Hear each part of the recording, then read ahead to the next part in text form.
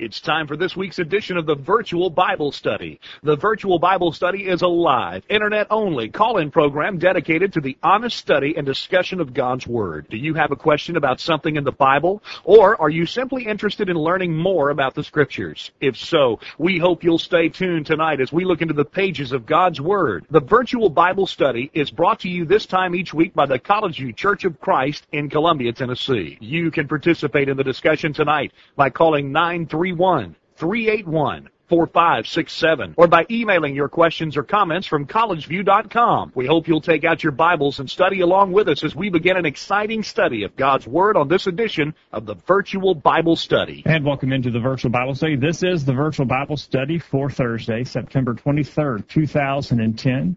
We're live on your computer tonight, and we're glad that we are. My name is Jacob Gwynn. My father, Greg Gwynn, is here. Hello, Dad. Jacob, great to be with you tonight. We're looking forward to a good session on the Virtual Bible Study. We're looking forward to hearing from you at 877-381-4567. Questions at collegeview.com is the email address to use, and you can join in the chat room with other listeners tonight. Eric is in Winona, Minnesota. And I'm not sure how you say that, but it's Minnesota. I know that. It is Minnesota, and Kevin's in Hot Springs, Arkansas. I can say that with no problem. So they're in the chat room ready to chat with you tonight if you'd like to join in with them. We did a little changing around on our webpage, Jacob, to try and make it a little easier to navigate, and I hope it is. You can view the video feed right there on our webpage if you want to, but if you want to get easily into the chat room and also access some of the video archives that we have available, click on that link that takes you to our show page, and then when you get there, you'll see the chat room, and you can join in the chat room by getting a little free login name and password and join in with the talk in the chat room. All right, and lots of ways for you to comment tonight, lots of ways for you to keep in touch with us. We have a weekly update list, which you send out the topics for discussion. We also have offered a cell phone text message update. Any takers on I keep forgetting to mention that in our email updates, and I want to try to do that because I think people are forgetting. But if you're listening in the archives later on, if you will send me your cell phone number, area code and number, and tell me who your cell phone carrier is or provider, then we're going to try to build just a simple little list wherein just a few minutes before the Virtual Bible Study begins live, we'll send a text message out to remind you to get on the computer and listen in. I keep forgetting to push that in our email updates, and I need to try to do that. But if you are inclined to have that service, we'd be glad to provide it. Send us your name and your cell phone number and your cell phone company. Maybe nobody wants to get a text message from you. Well, we're just going to send one a week. It won't overwhelm your inbox if you do that. We're just going to do one a week. And you're not going to call them. Telemarketing here. No telemarketing, and we have a high privacy policy we here. do. That's right. Yeah, we don't give out information. All right. So if you'd like to do that, send us your telephone number and your service provider, and we'd be glad to set you up with that. Jacob, to the update list today, I sent out some suggestion of topic for our discussion, and this was generated. By the way, if you want to be on our update list, just send us a message to questions@collegeview.com. Add me to the list. We'll do it. But to our list earlier today, we sent out some questions about miracles, and the questions were generated by an article that's been in the news. I found it a couple different sites this week, some news reporting. It has to do with miracles. So we're going to talk about that. But first, let me put these questions out there for you to consider. We'd be glad to hear from you. If you haven't already written us, send us a message and give us some input on this. Number one, please define a miracle as the word is used in the Bible and as contrasted to the way people often use the term. Okay. Number two, is there a difference between a sign and a miracle in the Bible? Number three, can some or all Bible signs and or miracles be explained by naturally occurring phenomena? Number four, are miracles happening today? Number five, is God still active in the world today? Those are the questions we want to talk about. Now, Five questions tonight. 5 questions. These questions were generated, Jacob, by an article that was been floating around out there on the Internet. I found it on at least 2 different sites, and it led me to one place where this article was featured called Our Amazing Planet. That was the name of the website, Our Amazing Planet. and an author named Britt Israel had written about some research that has been done. He says Mother Earth, and I really don't like that terminology, but he says Mother Earth could have parted the Red Sea, hatching the great escape described in the biblical book of Exodus, a new study finds. A strong east wind blowing overnight could have swept water off a bend where an ancient river is believed to have merged with a coastal lagoon along the Mediterranean Sea, said study team leader Carl Drews of the National Center for Atmospheric Research. While archaeologists and Egyptologists have found little evidence that any events described in Exodus actually happened, the study outlines a perfect storm that could have led to the 3,000-year-old escape. This Dr. Drews goes on to say, people have always been fascinated by this Exodus story, wondering if it comes from historical facts. What this study shows is that the description of the waters parting indeed has a basis in physical law. Drew and his colleagues used models that showed a wind of 63 miles per hour lasting for 12 hours would have pushed back waters estimated to be 6 feet deep. This would have exposed mud flats for 4 hours, creating a dry passage 2 to 2.5 miles long and 3 miles wide. As soon as the winds stopped, the waters would come rushing back. Anyone still on the mud flats would be at risk of drowning. So it seems to go along with what the... Some of it fits. Yeah, some of it fits. He goes on to say the simulations that they did matched fairly closely with the account in Exodus. The parting of the waters can be understood through fluid dynamics. I had to study that one time, and I didn't like it. You didn't like the fluid dynamics? No. But he says it could be understood through fluid dynamics.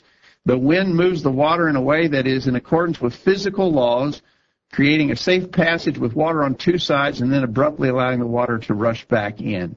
Okay. And so we contacted this Dr. Carl Drews of the National Center for Atmospheric Research and asked him if he would come on to talk with us about his findings, and he declined. He thanked us for the invitation. He says, thanks for the invitation. I'm declining because there's some controversy arising over the study, and I feel that I should concentrate on the science right now and make sure that it is perceived as solid. He did say, however, I will observe that Exodus 14:21 through 22 describes a two-part process. God made the wind moved the water. The second part is the natural component of the event, and it is entirely appropriate for science to study wind moving water. I don't guess we have a problem with that at all. And anyway, I actually think that Dr. Drews is a Bible believer. I believe he believes things written in the Bible. At least that's my impression from what I've read from him and from others. And so we want to talk about, I think we want to emphasize in our study tonight, Jacob, this idea of miracles. We want to talk about miracles, obviously. I especially want to talk about miracles that might be explained by some natural occurring phenomenon. Are we completely tore up with the suggestion that something natural could have caused something like the parting of the Red Sea or other signs and miracles that we read in the Bible? You know, it's as noted here in the article, it's not foreign even to what the Scriptures teach that the wind could have done what they're suggesting. The Scripture says that God caused an east wind to blow. I mean, that's not made up. That's actually in the Bible text in Exodus chapter 14. Verse 21, Moses stretched out his hand over the sea, and the Lord caused the sea to go back by a strong east wind all that night, and made the sea dry land, and the waters were divided. And the children of Israel went into the midst of the sea upon the dry ground, and the waters were a wall unto them on their right hand and on their left. Okay. And so there's the Bible reference, but it actually talks about a wind that God caused to blow. Right. Okay. So maybe they're saying here that could be correct. Now, the miracle would be in the fact that the wind started and stopped. Responded to God's instruction. Yeah, right. I think that's a key, and that's one of the things we want to investigate.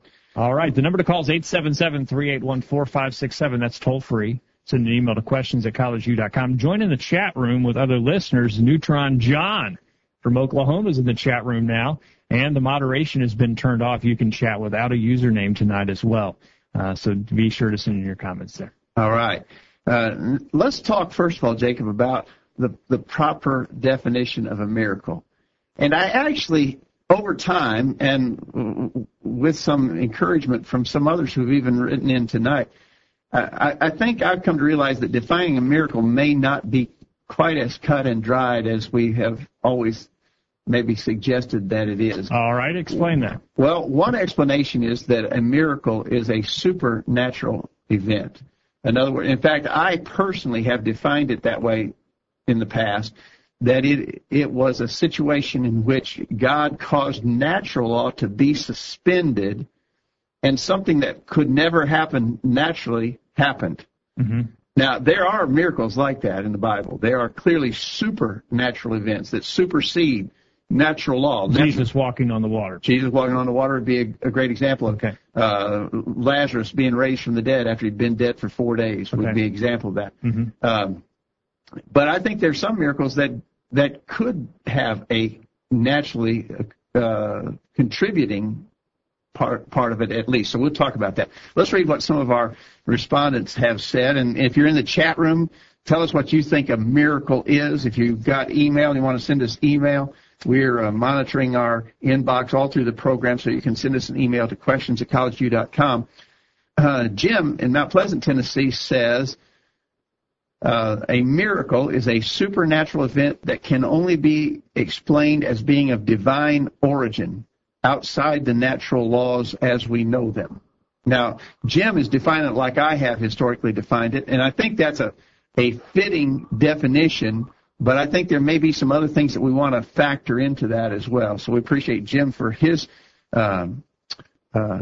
definition. Go ahead, Chris Terry. in Atlanta, Georgia, sends in his comment, a miracle is an event that does not occur by normal actions of the physical laws of nature. Physical laws have been suspended or superseded in order to accomplish the act. For example, speaking to a storm to cause the winds and waves to subside is not how the physical laws act when a storm subsides. Storms do not respond to a voice. They respond to natural physical laws. The feeding of several thousand people from a few fish and pieces of bread cannot be explained by using natural laws. Am I clear as mud? Well, I think we understand where Chris is coming from. He says, I will mention the parting of the Red Sea in question number 3 of your list tonight. It says, in contrast, many people loosely use miracle when there are perfectly good natural explanations for them. The miracle of childbirth is what he says here. While this is an amazing process, that is all inspiring, it is not a miracle. People say, it is a miracle I made it to work on time. Unless you were able to drive 10 miles in just a few seconds, then it is not a miracle. I think I especially want to concentrate here on what Chris has said in that last part of it. People definitely misuse the word miracle. Exactly. And I think he's given a couple of very fitting examples of how they do that. Somebody holds a newborn baby in their hands and they say, it's a miracle. Yeah. Well, it's absolutely a wonderful thing, and all of us who have experienced children being born to us or grandchildren, it's a very amazing and wonderful thing, but it's not a miracle. It's all understood as a natural scientific process. It's repeated thousands of times a day around the globe. It is a natural occurring phenomenon. There's nothing that is out of the ordinary there. So it'd be wrong to call it a miracle. It's not a miracle. Now, when Jesus was born of a virgin, that was a miracle because that didn't follow the natural process of things. Sure. And so that was a miracle. But it's not a miracle, just a normal childbirth. It's not a miracle if you are a person who's usually late to work, but you get to work on time. That's not a miracle either. No. As he said, if you got transported from here to your workplace 20 miles away, if you got transported, that might be, a Star Trek mechanism. Yeah. That might be miraculous. That's right. But just the fact that a person who's usually late gets there on time is not miraculous. All right. We're going to take a break. And as we go to the break, it'd be a great time for you to send in your comments. 877-381-4567 is the number to use. You can be on the line when we come back and share your comments with the world. Or you can send an email to questions@collegeview.com. Don't forget the chat room as well. We're going to continue the discussion right after these messages. Enjoying the virtual Bible study? Email a friend during this break and tell them to join in on the discussion. There's more exciting Bible study after this commercial. Hello, everyone. I'm Brent Haynes. I'm a member of the College View Church of Christ. A lot of people in the religious world today tell us that as long as our heart is right and we truly love God, we can do whatever we want in our service to Him. They say that what we do doesn't matter because God is only interested in our heart. I believe they have it all wrong.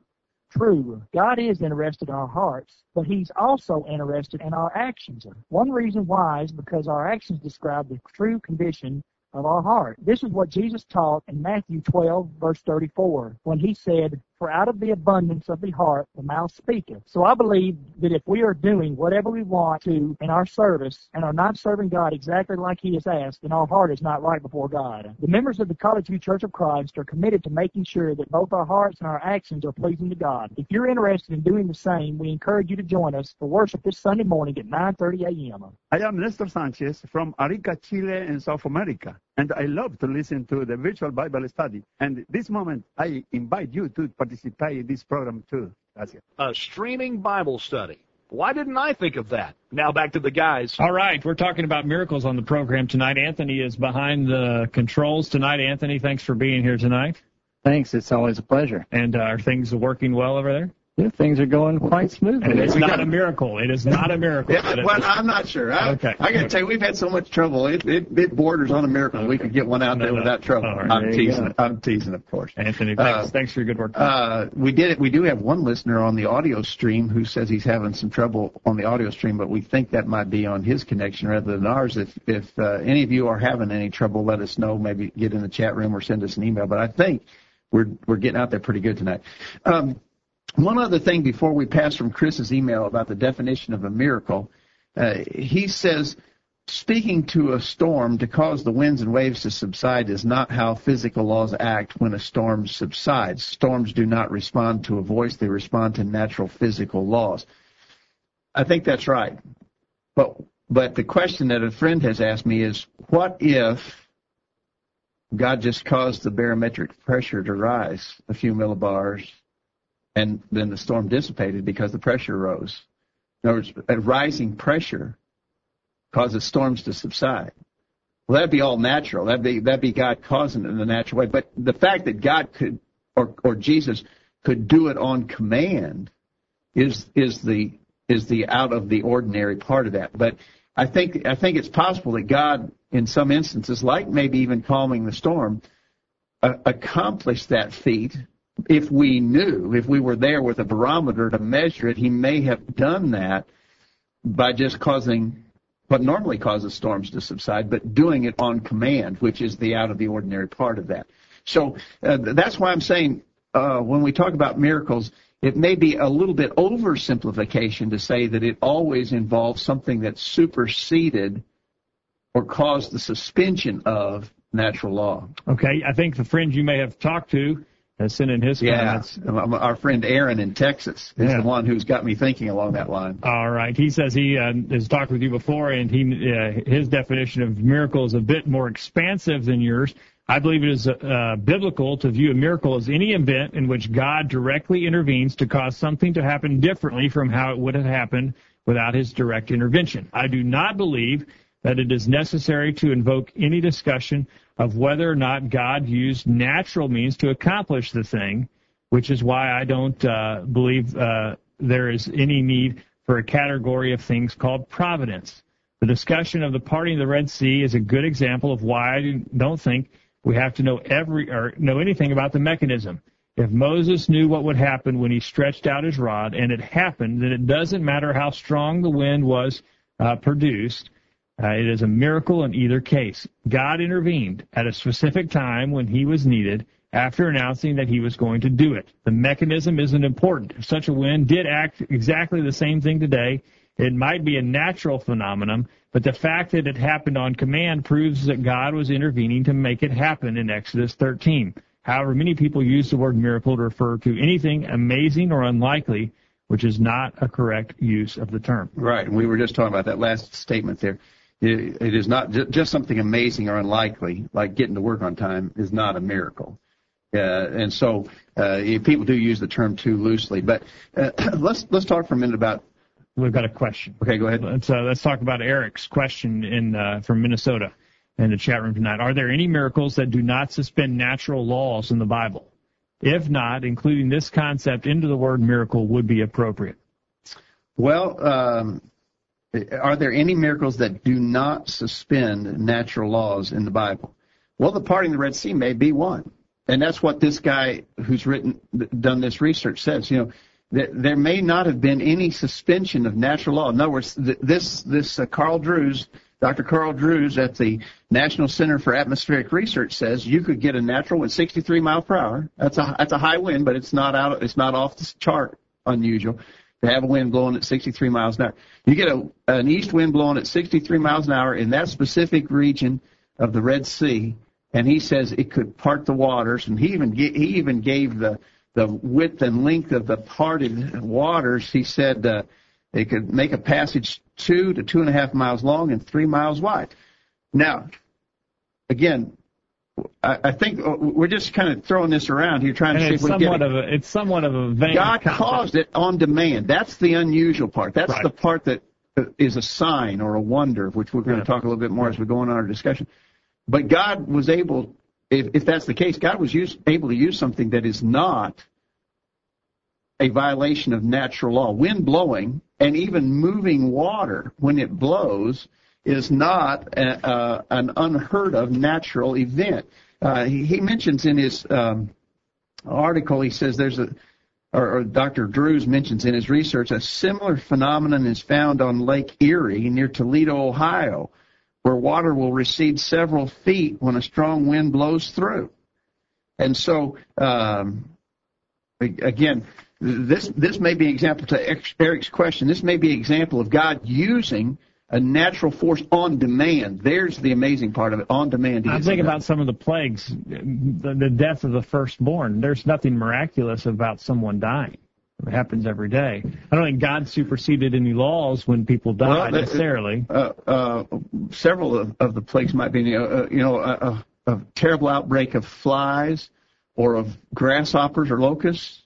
God caused those things to happen, but sometimes those things happen by natural. But I guess the spontaneousness of the flies. The fact that he could, and that the Egyptians were affected by it, not where the children of Israel were living in the land.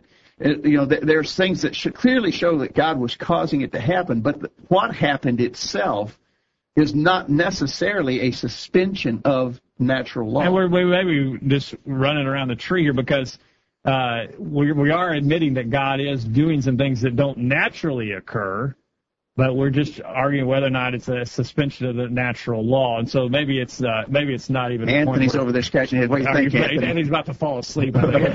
Oh boy, no. I mean, I think it's wise, of course, always in a discussion to make sure that we all agree on the definition of the terms that are being discussed. And I think there is a point to the fact that a miracle may involve more than simply something that is completely supernatural in the literal sense. I see what you're saying, with the storm, for example, and Jesus calming the storm. So, I think it's a valid point. I don't think it changes the fact that in either case, God is behind it. God is behind it. That's the key. We're not denying that. Right. People do deny that. That's probably. And I don't even think that this Dr. Carl Drews from I keep forgetting the name of the thing, the National Center for Atmospheric Research, I don't think he's denying God's. From the email he sent me, he suggested, God made the wind, and the wind parted the water. So I don't think he's denying God's involvement in it. Nobody here is denying that God was at work in these matters. We're just kind of challenging ourselves to get a fully comprehensive definition of a miracle. And so, and again, I'm not completely locked in on this, but I do think that I maybe have been a little overly simplistic to say that it is exclusively a supernatural, superseding natural law kind of event. That may be a little bit too narrowly defined. And we're not. There are some people who try to find a natural explanation for everything in the Bible. For instance, you remember a few years ago, a scientist came out and said that Jesus walking on the water wasn't necessarily a miracle because it happens at certain times where the sheet ice forms. The lake could be frozen, then warm wind blows across it, and a little puddle gets on the top of that ice, and Jesus just happened to be there at just the right time, so he's actually walking on ice, not walking on water. Yeah, that's we're not crazy. We're not saying that. We've got a question we're going to get to. Let us know what you think. If we confused the issue, send us a comment in the chat room, call us, or send us an email. We've got a question coming up here. Can some or all Bible signs and/or miracles be explained by naturally occurring phenomena? No. I think no. We're going to see that. And actually, Chris, in his email on the very first question, he mentioned one that I defy anyone to explain how several thousand people could be fed from a few fish and a few pieces of bread. That's a defined with more left over when they all got full than there was when they started. Right. There's no way to describe. There's no way to explain that with a natural explanation. Right. Eric sends in another comment in the chat room. According to Strong's, miracles emphasize the idea of power or force. Whether that includes God manipulating wind or water or making some suspension of natural law, the focus is power and strength. I think that's right. And that's a good segue to our next question. The second question we asked that we wanted to discuss is there a – wait a minute. Before I get to that, we got an email coming in from Jim, and Jim was one of our emailers before. Let me catch his thoughts on that first question. Jim says, no one knew the Red Sea would part until God directed it to do so. If he used the wind, it was only by his direction. Thus, the wind was not already blowing. All the elements have to be there as revealed in the text at the exact time it was needed. Dry ground, water separating, wind blowing, etc. All had to be there at that time, which the text says came by the word of God. Absolutely, and it was a miracle. Right, I agree. And it was a God-caused event. There's no. He says the text directs us to understand that this event would not have happened unless God directed it to be so. We agree with that. It was on God's demand, and I think that's the part that stands out and the part that we've got to be committed to. And those who would deny the scriptures would say, well, it could have happened just by chance, and the scripture, and that simply does not fit with what the scriptures teach. Yeah. Let's take this second question because this may help our discussion a little bit too. Is there a difference between a sign and a miracle in the Bible? I did a little looking, and those words are found a lot of times in the Bible. Sometimes the word sign is definitely used to describe miraculous things. And let me show you an example of that. In Mark chapter 16, Jesus said, these signs shall follow them that believe. In my name shall they cast out devils. They shall speak with new tongues. They shall take up serpents, and if they drink any deadly thing, it shall not hurt them. They shall lay hands on the sick, and they shall recover. So then after the Lord had spoken to them, he was received up into heaven and sat on the right hand of God. And they went forth and preached everywhere, the Lord working with them and confirming the word with signs following. Yeah, seems to be so there's the word sign is used to talk about supernatural kind of things. Right. And so the word sign is used synonymously with miracles. Look at Acts chapter 2. In Acts chapter 2, at verse 42, this is on the day of Pentecost. It says, after the day of Pentecost, verse 41, they that gladly received his word were baptized the same day, the day of Pentecost, were added unto them about 3,000 souls. Verse 42, and they continued steadfastly in the apostles' doctrine and fellowship and in the breaking of bread and in prayers. And fear came upon every soul, and many wonders and signs were done by the apostles. Notice the idea of wonders and signs. These events were done, first of all, to produce wonder and amazement in the people who observed them, but also as a sign of confirmation that these men were speaking the word of God. So signs and wonders and miracles are even used interchangeably. In Acts 2 at verse 22, Peter said, ye men of Israel, hear these words, Jesus of Nazareth, a man approved of God among you by miracles and wonders and signs, which God did by him in the midst of you, as you yourselves also know. And so on he goes. He uses all three words there, and I think interchangeably. Miracles, wonders, signs.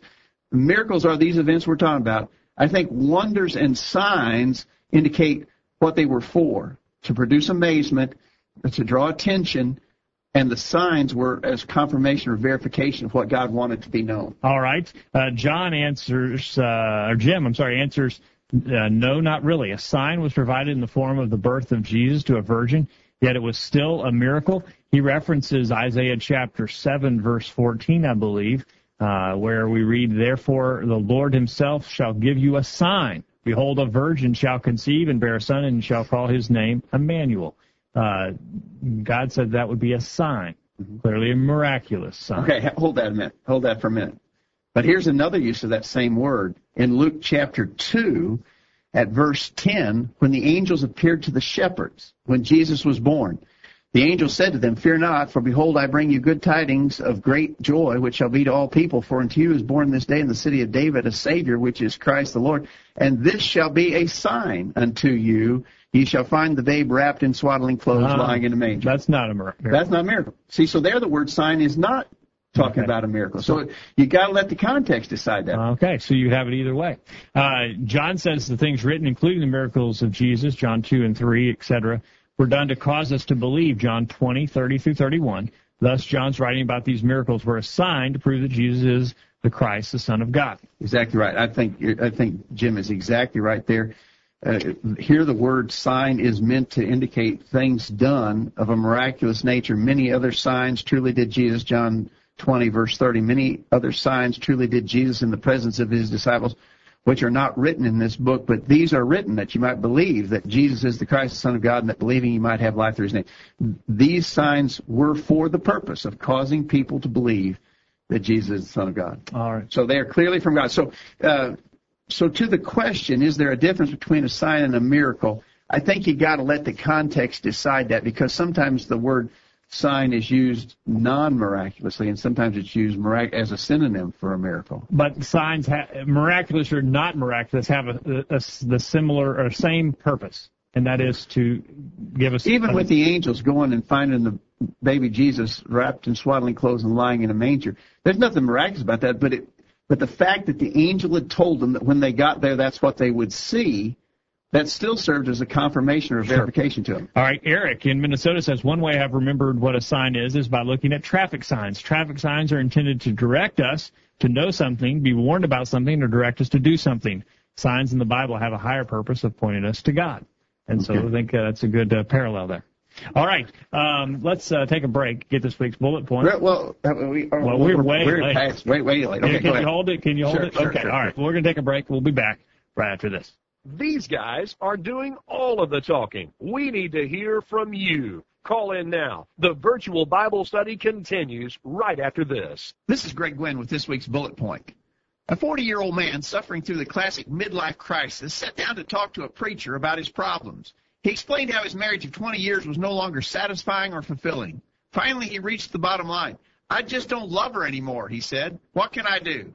After a brief moment of reflection, the preacher said, "Well, as I see it, you have only one option." The man perked up with anticipation. Was the preacher going to suggest divorce? Would he be free to pursue the thrilling lifestyle of the younger generation that he had come to admire? Would this be his chance to regain his fleeting youth? What was the preacher's advice? He went on to say, "It seems to me that the only thing left for you to do is repent and start loving her again."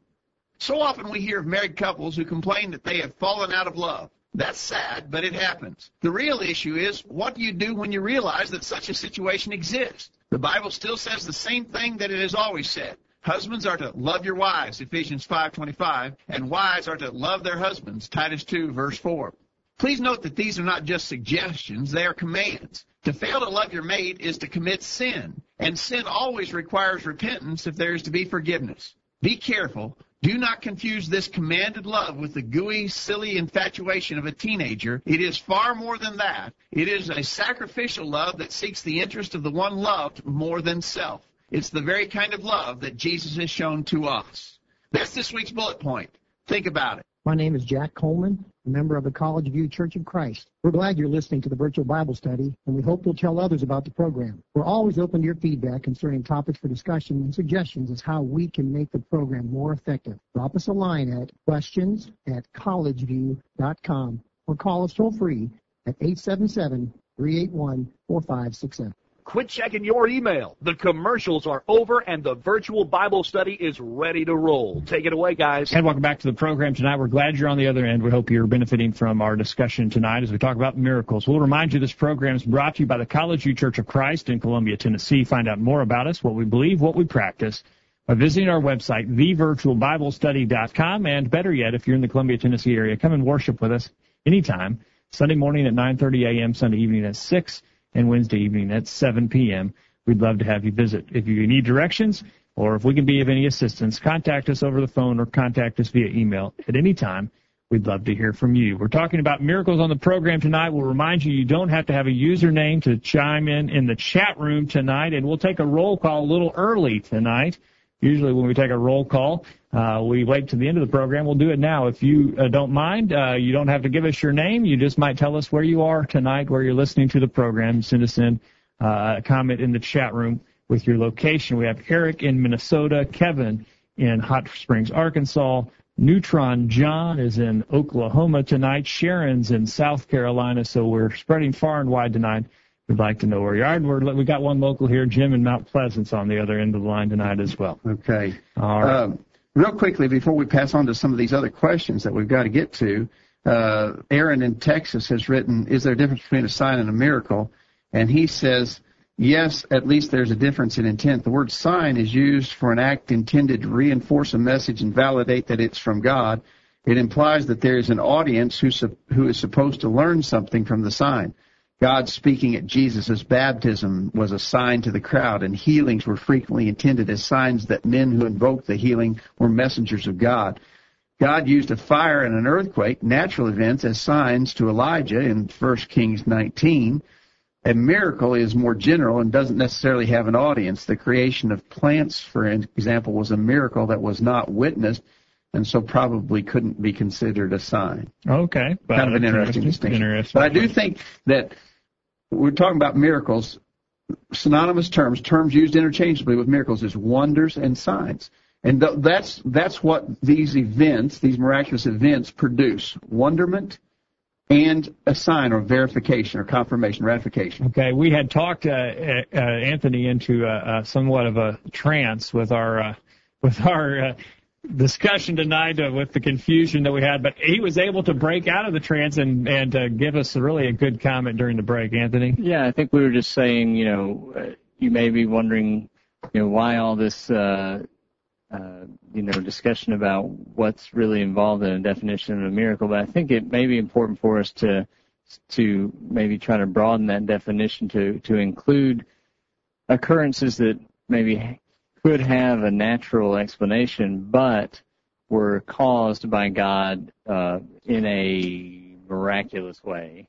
And the point being that, when articles like this one from this gentleman that come along that say, well, that Bible miracle could be explained naturally, well, maybe if we have a more broad understanding of the word miracle, that wouldn't cause us great alarm. I think you're right, because I think our natural reaction is someone says, well, a wind blowing could cause the parting of the Red Sea. Oh, wait a minute now. We kind of get our back up and get ready to fight in defense of the Bible text.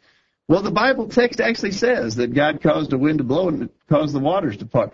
So, this is to me at least, a helpful discussion, because it helps, as you said, Anthony, for us to realize that we don't have to be necessarily on a combative, defensive stand against such things as that.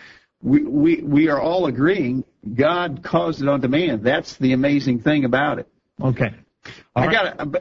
I got to relate a story I heard about this that I've always thought was amusing. In a secular classroom, the teacher was teaching that there were no miracles in the Bible. That everything had a natural explanation. And he said, for instance, that business about the parting of the Red Sea, he said everybody knows.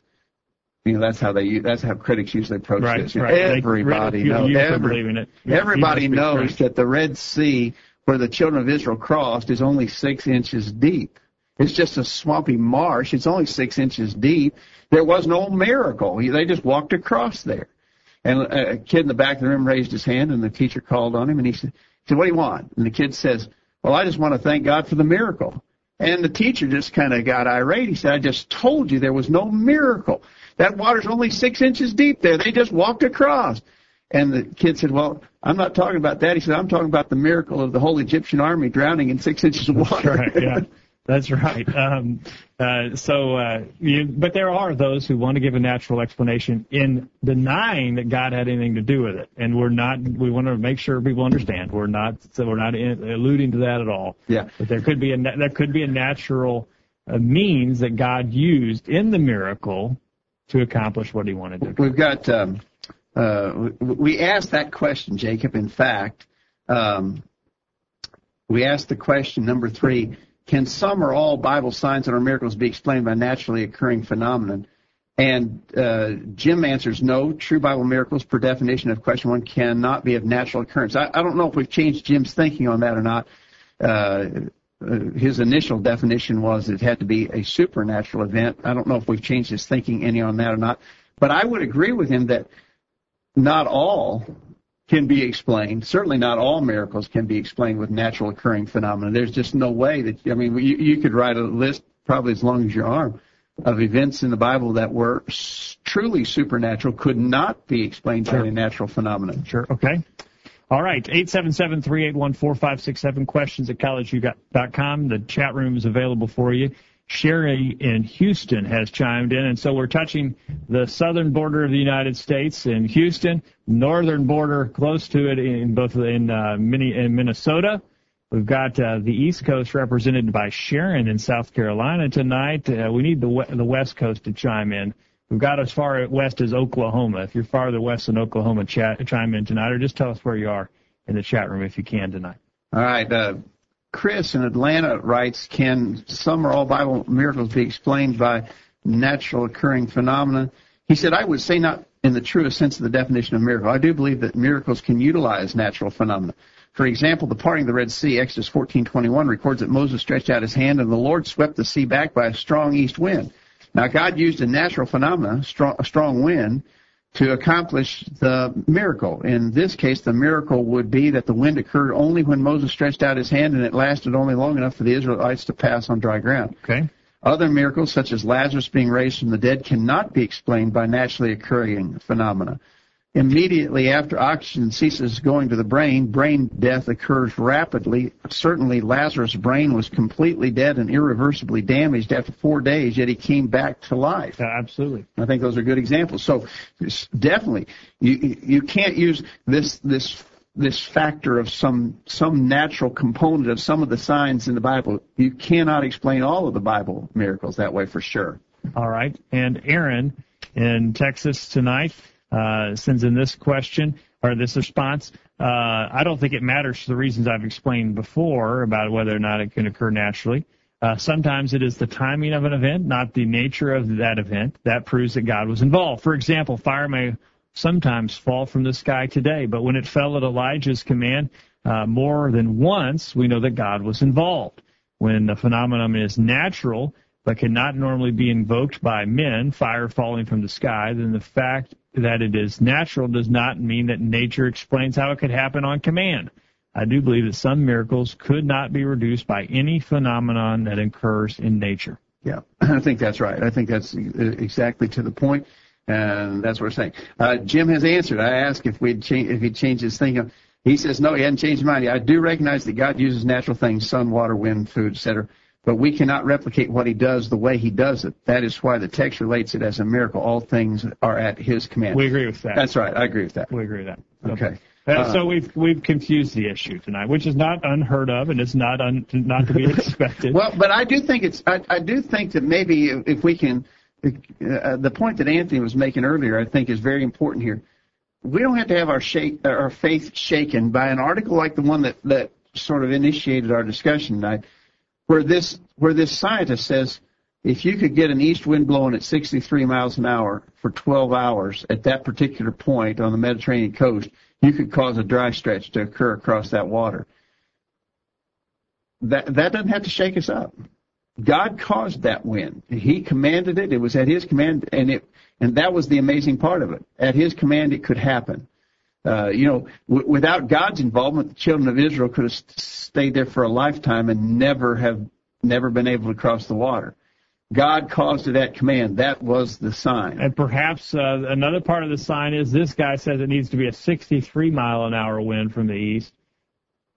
does the wind occur naturally in that direction? A 63-mile-an-hour wind, and it would. Has it ever happened any other time? And it would have place? to be a constant wind for that amount of time, and that would be somewhat of a miracle in and of itself. Yeah, guys, and in the chat room, Neutron John brings up a really good point, and I believe this is what he's getting at, and I hadn't thought of it, but if the wind, blew that hard and for that long, then it would blow the Israelites right out of there. Well, they would have had to cross while the wind was blowing. So definitely a miracle, no question. Okay. All right. Yeah, I surely hope that no one is left with the impression that we do not believe that this was an act of God and intended as a powerful sign of His omnipotence. And we don't believe that God never broke any natural laws in His miracles. We don't believe there has to be a naturalistic explanation for everything. Yeah. We're just saying that He could have used natural laws in this case, and maybe a few others. I think the instances of Him using natural phenomena is much smaller than supernatural phenomena. I think if I was going to take the time to break out every miracle recorded in the Bible, both Old Testament and New, and make a list of ones which may have had some natural component that operated at God's command versus those that were clearly supernatural, suspended natural law, I think the list of natural law being suspended would be the longer list. Okay. All right, we're going to take a break. We're over time again, and we've got to go on. We've got to quit floundering around on this question and get to the other questions you've asked about tonight. So don't go anywhere. We're going to go fast on the other side of this break. After these important messages, we'll be back to take your comments. Email them during this break.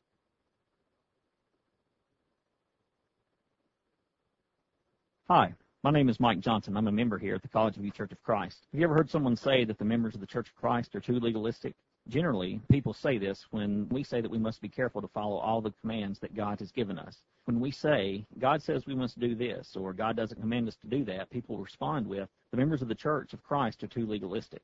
Well, while it may be impossible to know exactly what people mean when they make this accusation, if they are accusing us of being legalistic because we say that we should follow all the instructions that God has given us, then that accusation is correct. But let me ask you this. Which of the commands that God has given us should we ignore? Can we pick and choose which commands we follow, or must we follow them all? Jesus said we have to follow all the commands of God when He said in Luke chapter 6, verse 46, "And why call ye me Lord, Lord, and do not the things which I say?" We want to call Jesus our Lord, so we try to follow all the commandments that He has given us.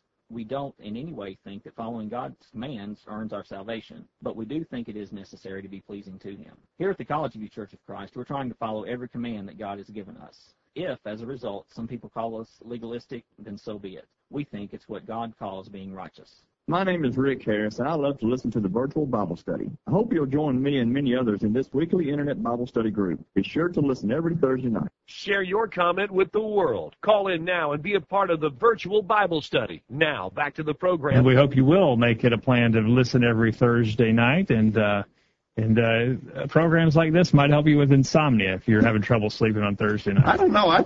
This is an interesting discussion. It is interesting. It is. I think it is a point that maybe we haven't really dived into as deep as we need to some extent. So for my part, I'm gaining from the discussion. All right, Anthony, you're still okay over there? I'm trying really hard to stay awake over here. Oh, come on, give us a break. Okay. Right. We want to hear from you. Quickly, over email or the chat room tonight. There's time to take your We're going to run out of time here. Let's go quickly to this fourth question. Are miracles happening today? Chris in Atlanta says, I do not believe so. The purpose of miracles has been fulfilled. They were to cause belief in Christ and to show that what the apostles were teaching was from God. Hebrews 2, verses 3 and 4. 1 Corinthians 13, verses 8 through 13. 1 Corinthians 13, verse 8 through 13 states that they will cease. Now we have the complete Word of God. Also, only the apostles could pass the gift of miracles on to someone, Acts 8, verses 14 through 19. Since there are no apostles alive today, then we do not have the power of miracles. He said, on a side note, I find it funny that those who call themselves faith healers can heal people of so many ailments, yet still have to wear their eyeglasses themselves. We're going to start on that. Yeah, I agree. All right. Jim in Mount Pleasant says, his answer, are there miracles happening today? No, based upon the definition of a miracle and the fact that they are not always, at least, explained by a natural phenomenon. Johnny in Leoma, Tennessee, has written in, and he disagrees on this point. He says, we are told in the Bible to call for the elders of the church. The elders should pray over him. They should anoint with oil. I don't understand the significance of having the elders do it, nor do I understand about the oil. However, we are told to do this. What results do we expect out of prayer? Those results are miraculous in nature. They are a result of something that we could not do ourselves. Any prayer that we pray, for that matter, if that prayer is answered from God. Simply speaking, why would you bring your petitions to God if you did not expect an answer? That answer from God would be a miracle. Well, we're going to go to this question in just a minute. Is God still active? We believe God is still active, and I agree with Johnny. That's why we would pray. If we don't believe God is acting, why would we bother to pray for things? However, I do not believe that an answer to prayer is necessarily miraculous. He's got a definition there that I don't agree with. He's saying if God answers prayer, it is not a miracle. And that's not, I don't believe that's so. God's not answering prayers by making arms grow back or the things that are supernatural. That's right. You know, if I cut my hand off, I could pray constantly for the rest of my life, and that hand will never grow back. Mm-hmm. You know, if it did, that would be a miracle. But that doesn't happen. Okay, Anthony? Well, I was just going to say, we can maybe get into this, but people might think about amazing recoveries of, say, cancer patients, or you've heard of these stories where there was supposedly a cantaloupe-sized tumor in somebody, and then all of a sudden it's gone. Maybe we could back those kinds of yeah, and I don't always have for years and years I've heard faith healers who claim that they've been able to make huge tumors disappear, but the fact of the matter is I couldn't see the tumor before they started, and I couldn't tell it was gone after they finished their work. And I think that's one of the things that strongly denotes the difference of the miracles we read about in the Bible from those that these faith healers claim. The miracles of the Bible were such that they were easily verified. Right. For instance, people who had never walked could immediately, instantaneously walk after having been healed. People knew they were lame from birth, and suddenly they could walk. A blind man could suddenly see. Those are miracles that are verifiable, confirmable. You could see it and acknowledge that it happened. I mean, I can't see a tumor before or after. You can't see indigestion. You can't see indigestion. I remember one time, I have gone, and I think it's a worthy exercise. I have gone several times to these faith healing rallies, and I've seen people healed of headaches and hearing loss and stomach indigestion and all of those things. I can't tell that they're there, and I can't tell that they're gone after the miracles. They claim a miracle. And that stands in stark contrast to the miracles of the Bible, for sure. By the way, the text that Johnny alludes to about the elders anointing with oil and praying is in John chapter 5, beginning verse 14. I have a different view of that text. Maybe sometime we can get into it. I actually think that text is probably talking about spiritual illness rather than physical illness. And I agree with you on that. Yeah. Otherwise, everyone who was prayed for would recover based upon that passage. Yeah. So you might examine that in your spare time. I did know an example, though, of a woman who believed you ought to anoint someone who was sick with oil. Her mother was sick, and she would anoint her with oil. I'm not sure what kind of oil. What kind of oil? Probably Wesson cooking oil. But I could just envision this. She never got better. I could just envision this woman constantly spreading oil. I just wondered, 10W40 or she died of a heart attack.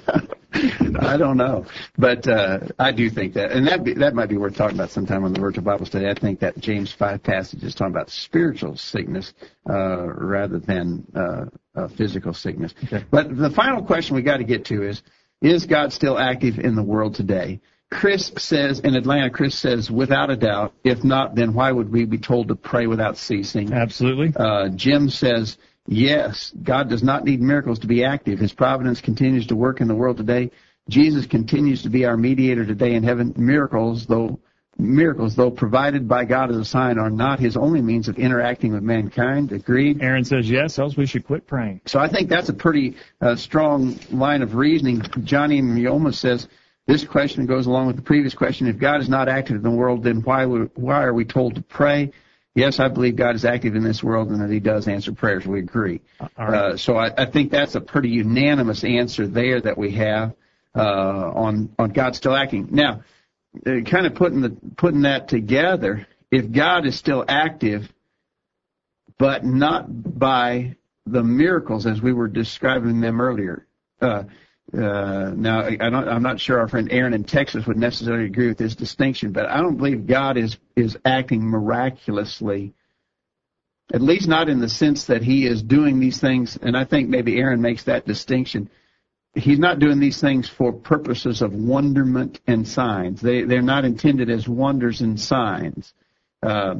There's nothing happening wherein you can point at it and say, that was a miracle. And God definitely did that. You know, I think many Christians would acknowledge that they have prayed and that they believe that God answered their prayers, and things happened that were a blessing to them. But you couldn't prove that to a skeptic or unbeliever if your life depended upon it. And yet in the Bible, when miracles were done, for instance, in Acts chapter 3, the apostles healed a lame man, and it made the Jewish leaders very mad because it was cutting into their power base. And so they arrested the apostles and questioned them, challenged them. And in Acts chapter 4, verse 15 says, when they had commanded them to go aside out of the council, they conferred among themselves, saying, what shall we do to these men? For that indeed a notable miracle hath been done by them, is manifest unto all that dwell in Jerusalem, and we cannot deny it. Yeah. So even the enemies of Christ could not deny the miracles that Jesus did and that his apostles did. They weren't just curing someone of their indigestion. That's right. They were undeniable. And so I think that's the huge distinction. We believe God is still working. I still use the word providence. I think it's a fitting word. God is working, but he is not working in such a fashion to produce signs and wonders as were recorded in the Bible. Now, let's back up just for a minute and acknowledge that we believe every miracle recorded in the Bible. Absolutely. I wouldn't want anybody to have the impression that we are somehow or another denying Bible miracles. We believe every miracle that the Bible records happened just the way the Bible said it happened. All right. Quickly, Eric has asked the question in the chat room, how do we show from the Bible that the miracles like they're recorded in the New Testament times are not occurring today? For instance, when you come to worship with us at the College View Church of Christ, we will not have a faith healing. Nobody's going to go up on the stage and get a broken leg healed instantaneously. How are you going to show from the Bible that that's not occurring, that we shouldn't be doing that today? I think there's a threefold argument. We haven't really gotten into this tonight, although I think Chris in his email did mention the purpose of miracles has been fulfilled. The purpose of the miracles was to reveal God's truth to mankind about Jesus and his word and confirm it. Okay. That purpose has been fulfilled. Jesus has been revealed and confirmed. The word has been confirmed. The purpose, there's no longer any reason to need miracles. Secondly, 1 Corinthians 13, 8 through 13 actually says that miracles would end, and says when. Right. When the revealed word was completed. Okay. And then thirdly, the only way that miraculous gifts of the Spirit were passed on in those times was by the laying on of the apostles' hands. And now that the apostles are all dead, that was a one-generation pass. They could pass it on to a person, but it could not then subsequently be passed on to anybody else. That's confirmed in Acts chapter 8, first half of Acts chapter 8, when the evangelist Philip went to the city of Samaria. We see that illustrated He could there. Not pass the gifts and miracles on to them. He could do miracles, but he couldn't pass them on. Okay. All right. And so we would conclude that miracles like we read about in the New Testament are not occurring today.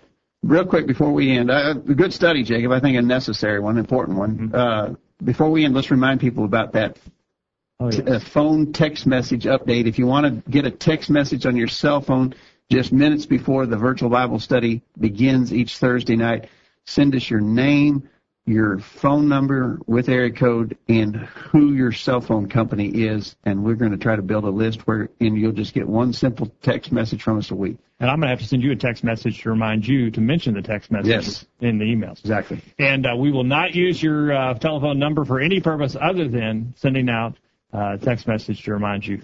One a week. One a week. So that's all we'll do with it. We will not spread it around. So if you want to do that, we'd like to hear from you on that. Anthony, thanks for being behind the controls tonight. I assume that everything went off without a hitch? Yeah, from what I can see, everything is going well. Appreciate you being here tonight. Thanks. Dad, thanks for your time. Thanks, Jacob. And thank you for being on the other end of the program tonight. We hope you benefited from our study and discussion of God's Word. We hope you make plans to be back here next week for another edition of the Virtual Bible Study. In the meantime, we encourage you to put God first in your life, study His inspired word, the Bible, and live by it every day. You'll never regret it. Thanks for listening to the Virtual Bible Study, brought to you by the College View Church of Christ. The College View Church of Christ meets at 1618 Hampshire Pike in Columbia, Tennessee. If you are in the Columbia, Tennessee area, we encourage you to worship with the College View Church of Christ on Sunday mornings at 9:30 and on Sunday evenings at 6 o'clock. The College View Church of Christ also welcomes you to attend their Wednesday night Bible studies at 7 o'clock. If you have any questions about something that was said on tonight's broadcast or would like more information about the College View Church of Christ, please call 931-381-4567. That number again, 931-381-4567. Or for more information on the internet, visit collegeview.com. Be sure to tune into the Virtual Bible Study this time next Thursday for another informative study of God's Word.